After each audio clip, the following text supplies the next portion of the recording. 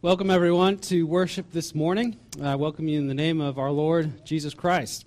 Before we go into our service, let me mention two things. First is, if you haven't gotten a picture of your family for the membership directory, pictorial directory, please look at the bulletin and see the information there, because there's only 2 times that we have left where you can come and get your picture taken. So please do that. We would love to have that picture for that directory. And secondly, if you're a lady in this church, there are 2 announcements on the back. One about a weekly Bible study that's starting tomorrow, and then Day and Night Circle, which is resuming in September. So please see the details about that so you can get involved. And our session is meeting tomorrow at 6 p.m. You can be praying for that as well. That is all I have to announce. As we begin our worship service, take a few moments to ask God to help lead you in worship by His Spirit. Let's do that now.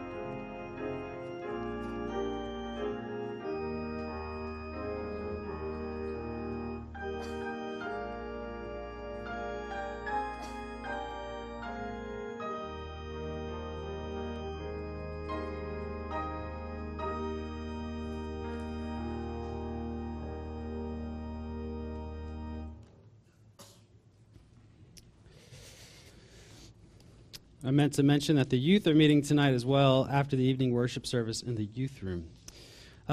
As we begin our worship service, our call to worship is from Psalm 33, verses 1 through 8. Would you please stand for our call to worship? God Himself calls you to worship. We read, "Shout for joy in the Lord, O you righteous. Praise befits the upright. Give thanks to the Lord with the lyre. Make melody to Him with the harp of 10 strings. Sing to Him a new song. Play skillfully on the strings with loud shouts. For the word of the Lord is upright, and all His work is done in faithfulness. He loves righteousness and justice. The earth is full of the steadfast love of the Lord. By the word of the Lord the heavens were made, and by the breath of His mouth all their host. He gathers the waters of the sea as a heap. He puts the deeps in storehouses. Let all the earth fear the Lord. Let all the inhabitants of the world stand in awe of Him."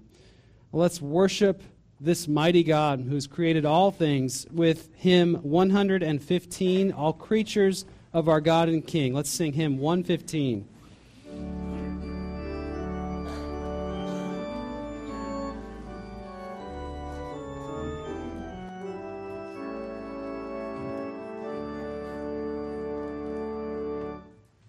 All creatures of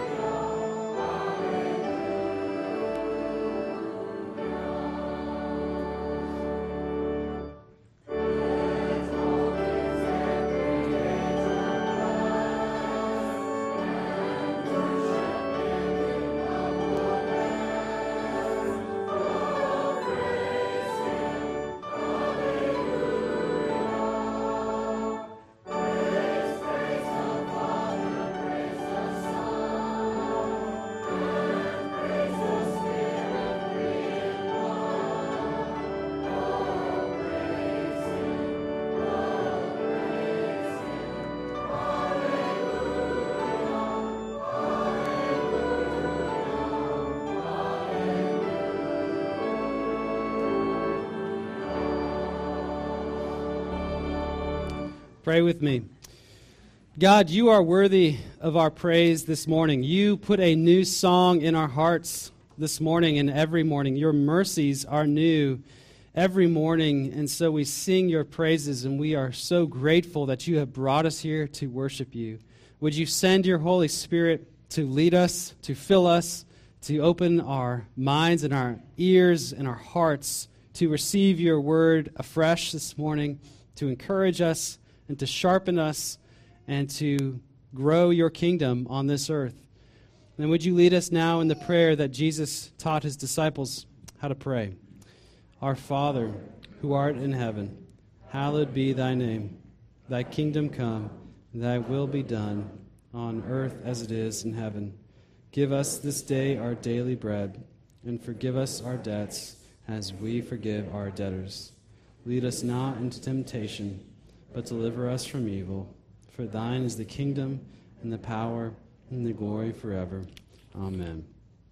In your bulletin, you'll find the Confession of Faith, which is the Apostles' Creed.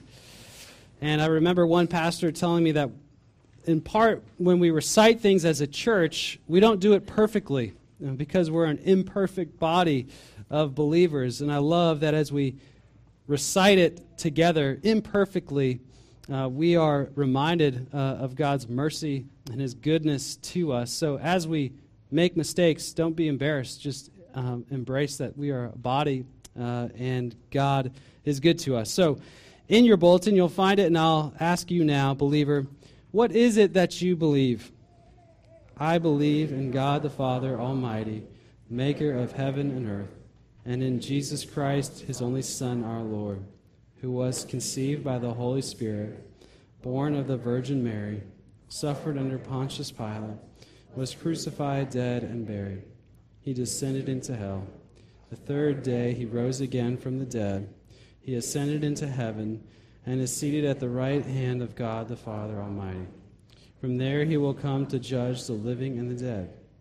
I believe in the Holy Spirit, the Holy Catholic Church, the communion of saints, the forgiveness of sins, the resurrection of the body, and the life everlasting. Amen. You may be seated.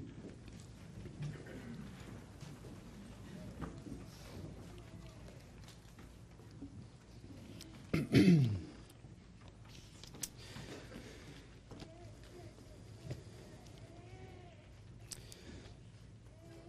like to lead us in corporate prayer, and I've taken several psalms as I have thought about this time of prayer. And so you'll hear words that are coming straight from Scripture. And I believe that's why God gave us the Psalms, to help us to pray. We pray his words back to him. So would you join me as I lead us in prayer?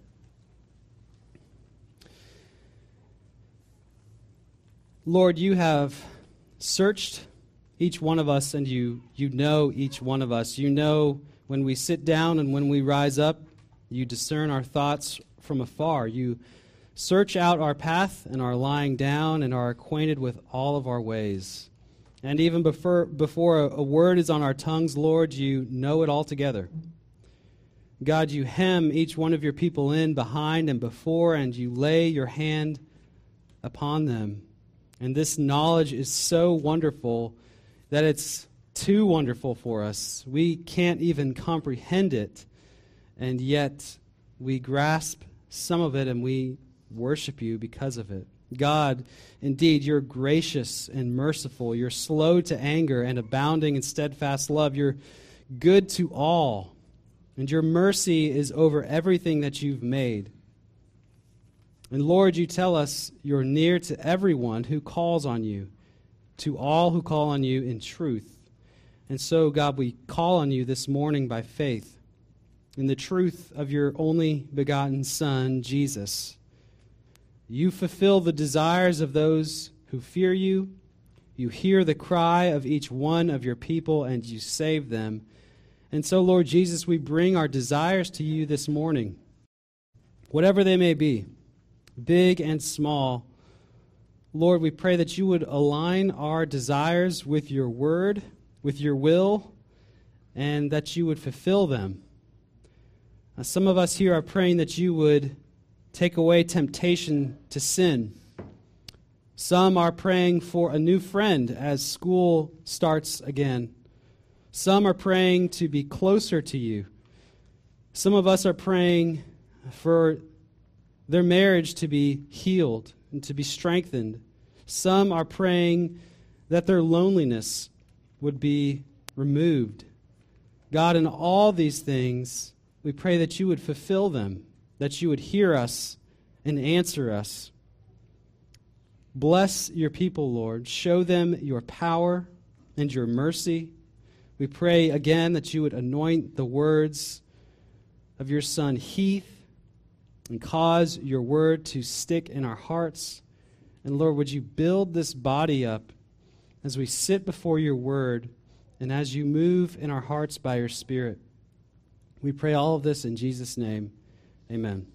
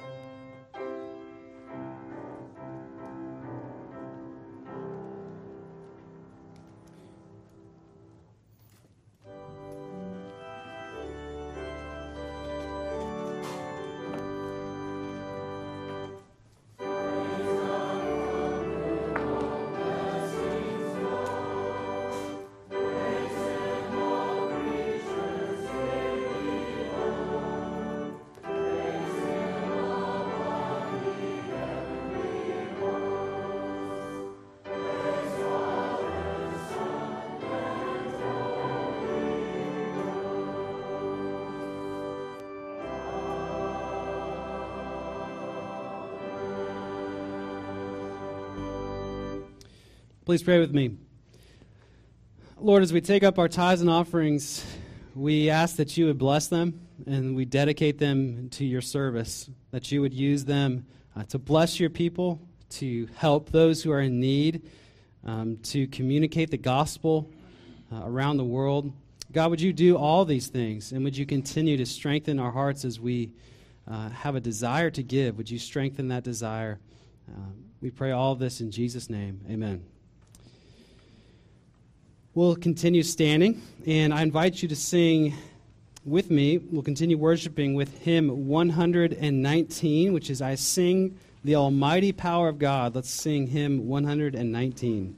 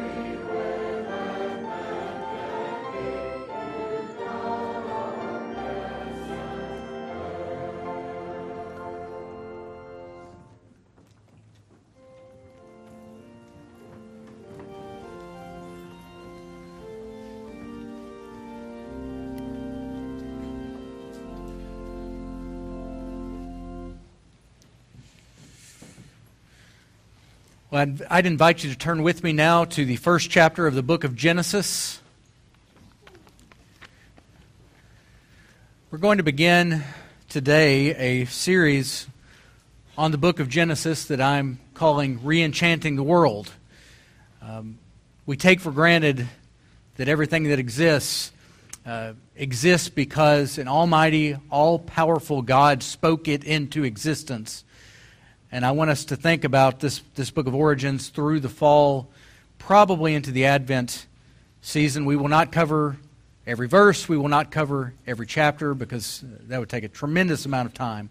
But we will be looking at some major highlights from the book, starting today in the first chapter. But before I read it, let us pray. Our Father and our God, we thank you for this opportunity to study your word. We ask that you would bless this reading, bless this hearing, and bless the preaching of your word. Give us hearts to receive what you would say to us. For we ask it in Christ's name. Amen. Genesis 1, beginning in verse 1. Hear the word of God. In the beginning, God created the heavens and the earth. The earth was without form and void, and darkness was over the face of the deep. And the Spirit of God was hovering over the face of the waters. And God said, "Let there be light." And there was light. And this ends the reading of God's Word. So Genesis is answering some of the big questions of life. Where did we come from? Where did all of this, where did creation come from? Why are we here? And I want to explore that question today through 3 points. I want to talk about word, worldview, and worship. Number 1, word. So the text tells us that God made the world out of nothing. He said, "Let there be light," and there was light. He simply spoke. Romans 4:17 says, God gives life to the dead and calls into existence the things that do not exist. I like the King James's translation of that. It says, He calls the things that be not as though they are. In other words, God says light, and poof, it's as if light always existed. So the scientists and philosophers have been trying to figure out how things came into existence for millennia. And I credit N.D. Wilson for this line of thought. But at one point, they said that, or at least the theory was laid out, that everything was made out of earth, wind, and fire. But of course, you find out that earth, wind, and fire doesn't really tell you how you're supposed to live your life or answer any of the riddles of existence. At one point, some religious philosophers proposed that the world was propped up on the back of a turtle that was on the back of a turtle that was on the back of a turtle. And in his book on the history of Western philosophy, the atheist skeptic Bertrand Russell tells a story about a scientist questioning a woman who believed that the earth was resting on the back of a turtle. And the scientist says, "Well, what is the turtle standing on?" And the famous answer that she gives is, "It's turtles all the way down." And you say, well, it's just silly, right? But there's been a novel written in the last few years called Turtles All the Way Down. And if you're a country music fan, you might know that Sturgill Simpson wrote a book called Turtles All the Way Down, or wrote a song, called Turtles All the Way Down. And it's the most depressing, miserable, nihilistic song I've ever heard in my life. And I know country music is sad. It's like, I lost my wife, I lost my dog, I lost my house. But he ends that song with this line: "Don't waste your mind on nursery rhymes or fairy tales of blood and wine. It's turtles all the way down the line." His point is, at the end of the day, life is meaningless. Who cares if it's a turtle on the back of a turtle on the back of a turtle? At the end of the day, we die and we're compost. We're fertilizer. This turtles all the way down idea summarizes a philosophical idea called infinite regress. And what that means is, if you keep going down, down, down, trying to figure out a starting point, trying to figure out a foundation of why this world exists, it might as well be turtles because you can't find one. Nonetheless, modern science and philosophers keep trying. Modern science has told us that reality is ultimately at the foundation is made out of atoms. Like we get down to the atomic and subatomic level. And the atoms have protons, neutrons, and electrons. And now they're telling us that protons and electrons are made out of, quarks and leptons. What is a quark, I ask you? It's a made-up word to describe something that no one's ever going to see. But they're saying it can't just be atoms at the bottom of things. There has to be more. We have to keep going down, down, down.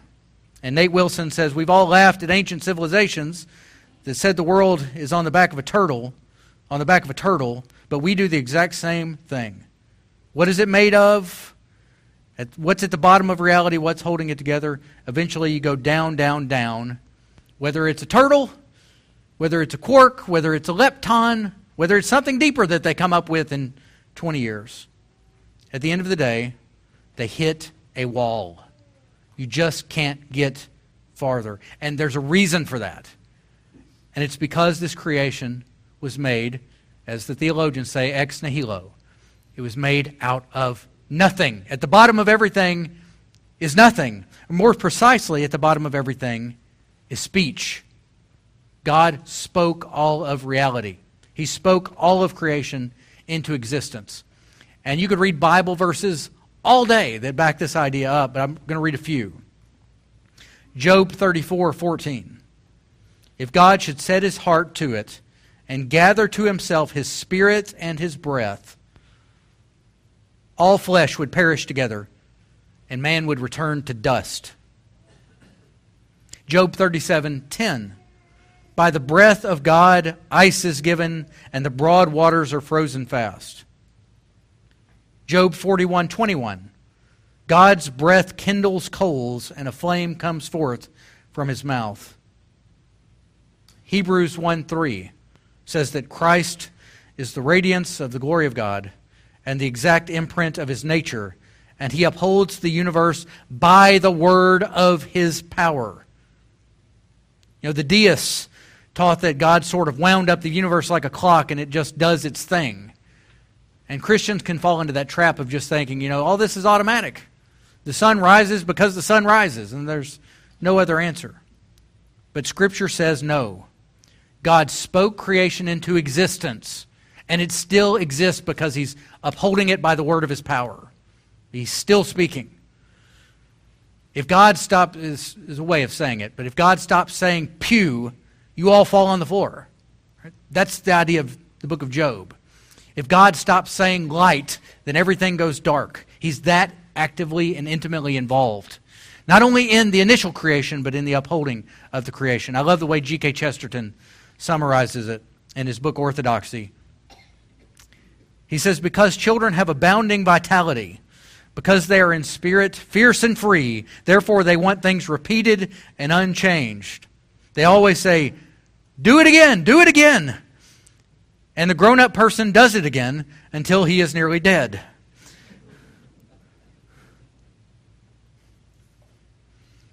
For grown-up people are not strong enough to exult in monotony. But perhaps God is strong enough to exult in monotony. It is possible that God says every morning to the sun, do it again. And every evening to the moon, do it again. It may not be automatic necessity that makes all daisies alike. It may be that God makes every daisy separately, but has never got tired of making them. It may be that he has the eternal appetite of infancy. For we have sinned and grown old, and our Father is younger than we. I love that. Creation exists because God keeps saying to the sun, to the moon, to the daisies, do it again. Do it again.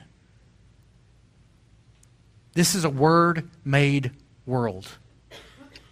That's point one, the Word. Second, so how does this being a word-made world affect the way we look at the world, affect our worldview, as it's been called often? Well, the point of Genesis 1 and 2 is that God sets the terms for how we're meant to look at the world.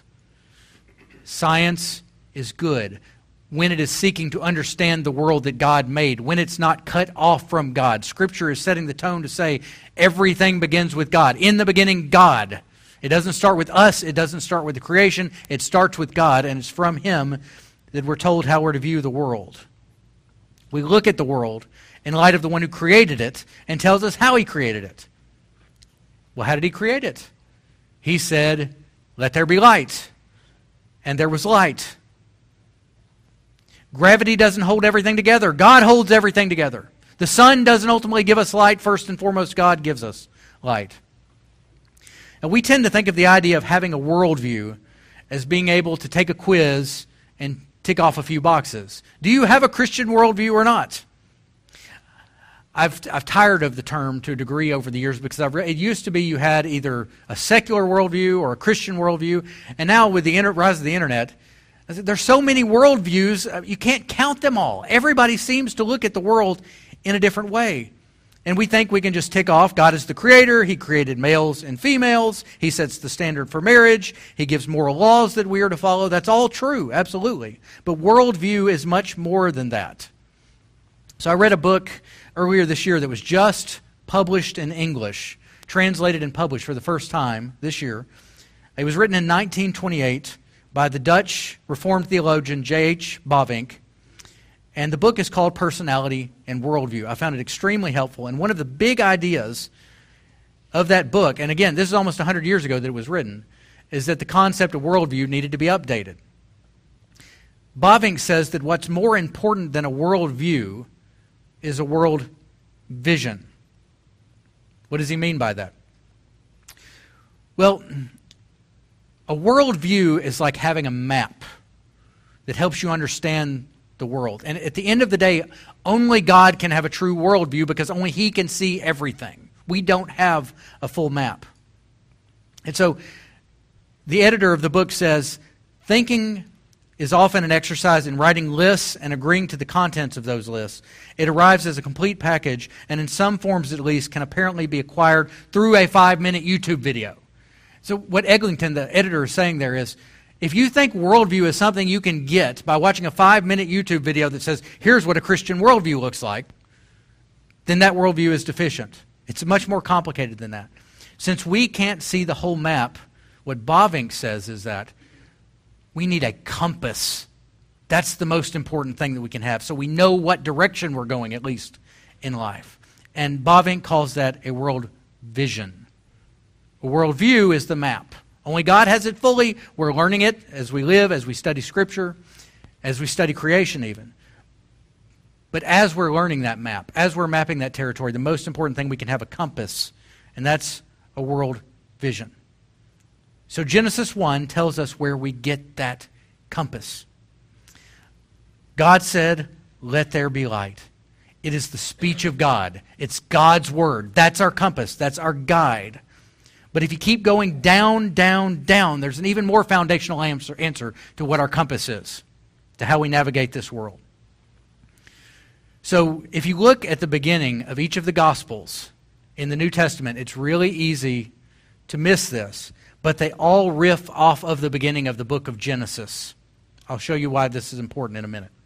So Matthew 1:1, the beginning of the New Testament, says this. First words, the book of the genealogy of Jesus Christ. Literally, in Greek, it's Biblos Genesios. That Genesios should sound familiar. It's the book of the Genesis of Jesus Christ. This is the new book of Genesis for the Creator who's coming into the world to create a new creation. Mark 1:1 says the beginning of the gospel of Jesus Christ, the Son of God. That word beginning is the arche of the gospel. If you look at a Greek translation of the Old Testament, it's the same word used in Genesis 1:1. In the beginning, God created the heavens and the earth.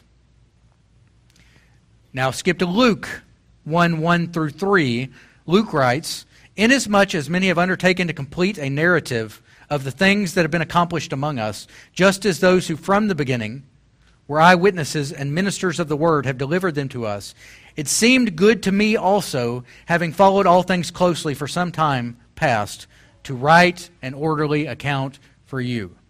As Genesis is an orderly account of creation, Luke sets out to write an orderly account of the gospel and the life and death and resurrection of Christ.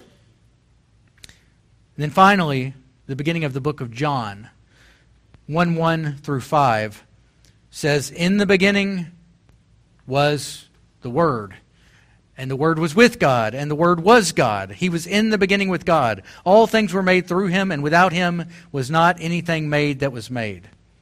In Him was life, and the life was the light of men. The light shines in the darkness, and the darkness has not overcome it. It's clearly building off of Genesis 1.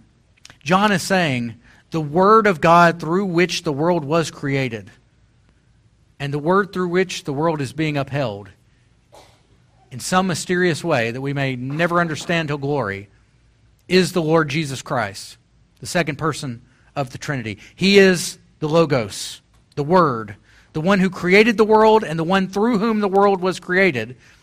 And as such, He is our compass. You know, Logos John deliberately picked that word. It had a lot of philosophical baggage. But logos gets down to what is the meaning of life, what holds everything together. And John's answer for that is, the one who created the world is the one who gives meaning and who holds it together. If you ask the question, why does something exist rather than nothing, what's at the bottom of everything? John's answer is, it's not turtles all the way down. It's Jesus all the way down. Colossians 1:17 and 18 says that Christ is before all things, and in Him all things hold together, and He is the head of the body, the church. He is the beginning, the firstborn from the dead, that in everything He might be preeminent. So if you want a compass, if you want something that will give your life direction, if you want something that will hold your life together when everything around you is shaking, Scripture is saying there's only one place. You can go down, down, down into any subject you want until you go down, down, down into the person and work of the Lord Jesus Christ. You will never find it. You may find turtles. You'll never find meaning. If you want a solid life, you need Jesus all the way down. That's the key to our world vision. That's the key to the way we look at the world. And lastly, what do you get when you get Jesus all the way down? Well, what you get is a life of worship. It always comes back to worship. We were made to worship. C.S. Lewis said, if we don't worship God, we'll worship celebrities, we'll worship athletes, we'll worship politicians, we'll worship stuff. But at the end of the day, life is about worship. And the Scripture is calling us to worship the one who created us. Now, God doesn't give us the answer to every question that we have about existence. But what He does give us in Christ is a person who will be there with us while we're asking those questions. You get the Word. You get the compass. You get a relationship with the Creator. You get His guidance. One of the big subjects that's in the news right now is artificial intelligence, AI. I don't know how much you're keeping up with this stuff, but it's pretty... Some people are scared to death about it and think we're living out the Matrix or something like that. And some people are head over heels thinking we're heading into the great utopia of the technopoly, as I like to call it. And one of the more popular AI programs right now is ChatGPT. There are several of these programs you just ask it questions. You have conversations with it on your phone, on your computer, on your keyboard, and you converse. And I've had lots of fun and frustration experimenting with that. And, my friend Jeremy Beck talked about this in a sermon last week, and he let me borrow his notes because I really liked what he said, so I'm going to share it with you. Late last year, ChatGPT went from 0 users to 100 million in a month. ChatGPT version 4, which released in March, is 10 times smarter than version 3.5, which released in November of 2022. Version 4, the newest version, has the rough IQ of 155 in human terms. To kind of help you understand what that means, Einstein's IQ was 160, so it's almost as smart as Einstein. Technically speaking, a mentally non-functioning person's IQ is 65 to 70. The smartest person who ever lived had an IQ of 210. So Einstein is 2.3 times smarter than someone who can barely function in life. And the smartest man who ever lived is 3 times smarter than someone who can barely function in life. Researchers and developers are predicting that by 2045, so just a couple of decades, AI will be 1,000 times smarter than the smartest human being who ever lived, measured by IQ. This is the difference between an ant and Einstein. AI will be so smart, the developers tell us, that when we don't know how to use it, we'll simply ask it, how do I use this program? The scariest thing I've heard about AI was from Yuval Noah Harari, who teaches history at the Hebrew University of Jerusalem. And don't let that fool you. He's not a religious believer. He's a non-believer. But this is a quote. He said, "Science is replacing evolution by natural selection with evolution by intelligent design. Not the intelligent design of some God above the clouds, but our intelligent design and the intelligent design of our clouds. The IBM cloud, the Apple cloud, the Microsoft cloud. Science may enable life to break out into the inorganic realm. After 4 billion years of organic life shaped by natural selection, we are entering the realm of inorganic life created by intelligent design. When I first heard that, I was shocked a lightning bolt did not come out of the sky when he said it.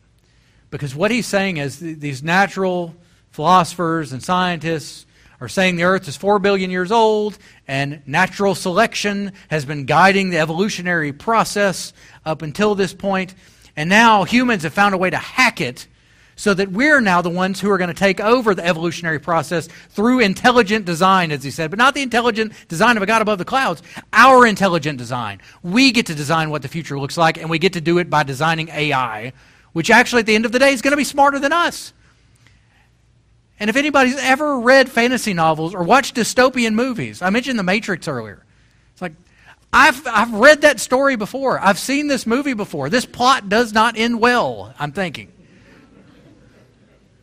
It's like the Tower of Babel all over again. We think we're going to build AI that ascends up into the clouds. You know, Joy Davidman, C.S. Lewis's wife, she had a quote, I can't remember it exactly, but it was something like, it was probably no sooner than our ancestors created a slingshot that they rose up on their hind legs and said, we don't need you anymore, God. What was Satan's first temptation? We're going to look at it in the coming weeks. It was, you'll be like God.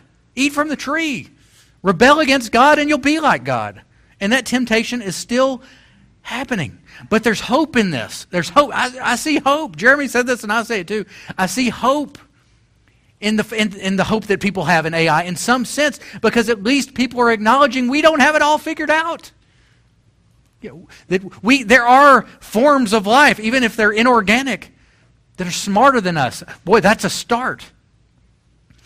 And the experts are saying that AI is going to become so intelligent and going to be able to give us so many answers that people are going to constantly be asking it for guidance, for counsel. They're going to be asking it to help them run their lives. They're going to trust it more than they trust their doctors. Now think about this. AI can be smarter than humans, like Einstein compared to an ant. But above the clouds, Genesis 1 is telling us, there is a creator God who knows everything. We're less than ants in comparison to the knowledge that he has. And this creator God who knows everything, who created everything out of nothing with simply the word of his power, he spoke and it existed. We can't fathom it. And think about this creator God who spoke everything into existence saying, I give you myself. I will be your compass. I will be your guide. If people are in awe of AI, if people are going to be asking AI what to do, how much more does it show the world? We need something higher. We need the God who created the world. We need to trust him. We need to be in awe of him. We need to be seeking him for guidance in life. We need to be asking him, what is this world that you've created? Here's what God the Creator demands from us. Hebrews 12:28. Let us be grateful for receiving a kingdom that cannot be shaken, and thus let us offer to God acceptable worship with reverence and awe. Reverence and awe. I love those words, especially the word awe. We're going to talk about this more next week because as I was preparing, I realized it's really another sermon. But I do want to close with thinking about this. I didn't think about it in time to get it into the service this week, but one of my favorite hymns was written by Isaac Watts, and it's called Jesus Shall Reign Where'er the Sun Doth Its Successive Journeys Run. And years ago I heard an atheist mocking that hymn, mocking Psalm 19 that says the sun leaves its chamber like a bridegroom. He says this is like a pre-Copernican way of looking at the world, that the sun was orbiting the earth. It was running. It was on a journey. And he said, that's ridiculous. It's Neanderthal. It's ancient. It's not scientific. And that always stuck in the back of my mind. Whenever I sang that hymn, I would think about that. And then I was subscribed to some website that dealt with scientific discoveries. And a few years ago, there was an article about a phenomenon known as solar orbit. Science is always changing. Science is always changing. If you have a worldview, by the way, that thinks that we've got it figured out, you're wrong. Because we'll keep figuring out and figuring out and figuring out that we're wrong. Because what scientists found is that the earth is running, or the sun is running a race. Now picture this. They tell us that the earth is orbiting the sun at approximately 67,000 miles per hour. We're moving right. Can you feel it? Are you dizzy? That's why we should be in awe. We're fearfully and wonderfully made. But the sun itself is orbiting the center of the Milky Way at approximately 476,000 miles per hour. So here's the sun, and here's the earth, and we're just flying through this immense creation that God has made. It gives new meaning to Jesus shall reign, where'er the sun doth its successive journeys run. So I asked ChatGPT to give me an analogy for how fast 476,000 miles per hour is. And here's what it said, and I quote. It's probably the first time you've heard a preacher quote this thing, but anyway. It says, imagine you're in a supercharged sports car and you're driving at a constant speed of 476,000 miles per hour. If you were to drive around the Earth's equator at that speed, you could circle the entire planet approximately 19 times in just 1 hour. That's like zooming around the Earth's waistline multiple times before most people finish their morning coffee. In terms of interplanetary travel, if you were on a journey to the moon, which is about 238,855 miles away from Earth on average, you could reach the moon in just around 30 minutes at a speed of 476,000 miles per hour. That's faster than most daily commutes. Just think. Yeah. All this spinning, all this speed, and we're not even dizzy. We're not even falling down. But I propose that we should be falling down. That we should be falling down in worship. That we should be falling down in sheer awe and reverence and wonder at a God who so fearfully and wonderfully made this creation. And that's what I'm proposing for this series when I talk about re-enchanting the world. We need to look at the world with Christian eyes.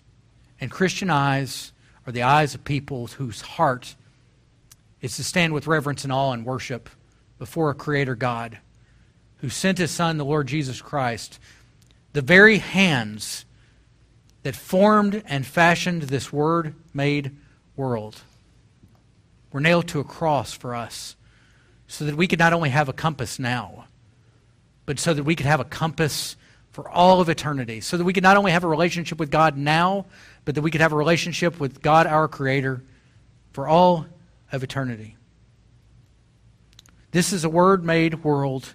Jesus is our vision, our Creator, and our compass. Approach Him and His world with awe. That's the big idea. G.K. Chesterton said, this world isn't starved for lack of wonders.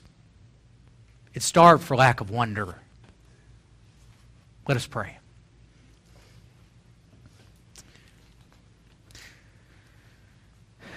Our Father and our God, we stand amazed, we sit amazed in the presence of one so mighty and powerful that you formed the galaxies simply with speech. You spoke and it came to pass. You spoke and it sprang into existence. And we're here at this very moment because it's your will and you're upholding the universe by the word of your power. Oh, Father, may we treasure your word.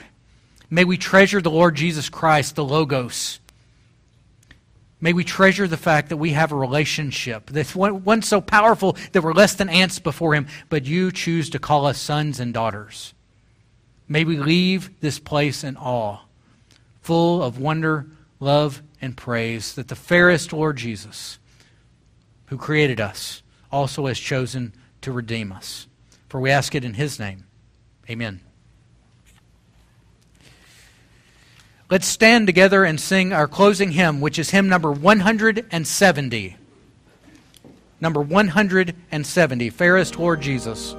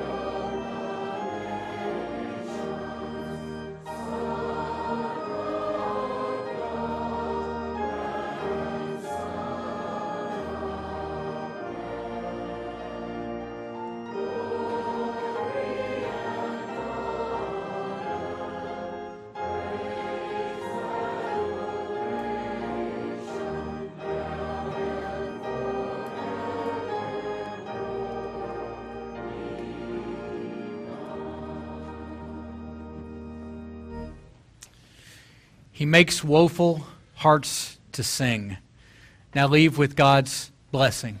The grace of the Lord Jesus Christ and the love of God and the fellowship of the Holy Spirit be with you all as we continue this, our short earthly pilgrimage. Amen.